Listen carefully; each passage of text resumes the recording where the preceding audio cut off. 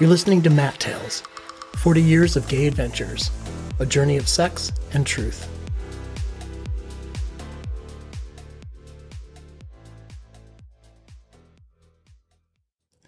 Melt. The elevator comes to an abrupt stop and shakes as the gate opens on the other side. I can see him through the crisscross of metal, and he's handsome and thick, in a dress shirt and pants, and shiny, expensive brown leather shoes. He looks me up and down and smiles, gesturing me forward. I step out, and I'm standing in front of him. Yes, he says, with approval, and steps behind me to slide the gate closed, and then sends the elevator back down to the lobby of this old building. I follow him back through what looks like an architect or artist's office, with tables and drafting boards about. At the table in the far back corner, he stops and turns to me. "Get down on your knees," he tells me, and I do. He unzips his pants. "Take it out," he says, and I have to reach in to find the head of his cock, which is thick and hanging far down against his leg.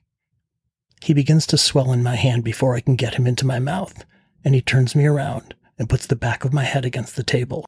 He stands up on his toes and slides himself down into my throat, and in one push, past my swallow point, where he holds it, and my head, very tightly.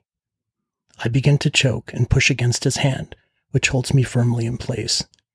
My body shakes, and I struggle, and he pulls out, as tears stream out of my eyes and down my face.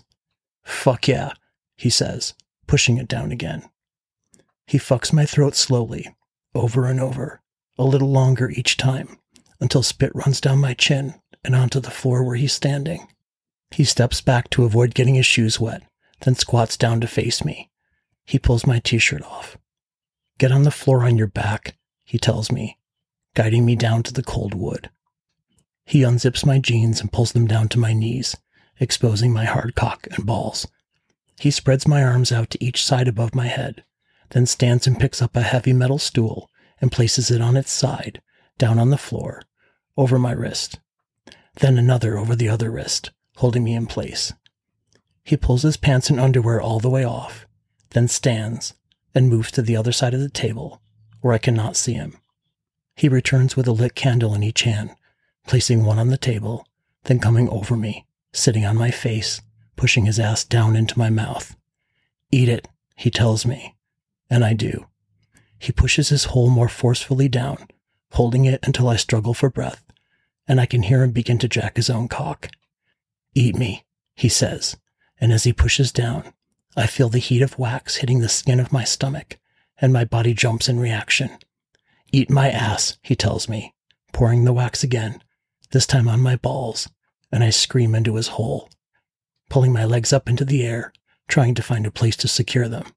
"Fuck," he says, his breath more rapid now, and his arm moves faster and faster as he pulls on his hard cock. I feel the wet heat of another spill of wax hit my cock and balls as he pushes down one last time and blows his load all over me, yelling out as I yell out. His body relaxes and he leans forward, freeing my mouth, and I struggle to catch my breath. He puts his hand on me and smears his cum and the warm wax around my stomach and down my thighs. You're listening to Matt Tales, 40 Years of Gay Adventures, a journey of sex and truth. Come more than once for more stories. Go to matttales.com, follow me at Matt Tales Gay Adventures on Instagram and Facebook, or DM me at matttalespod@gmail.com, and we'll talk about making a tale of our own.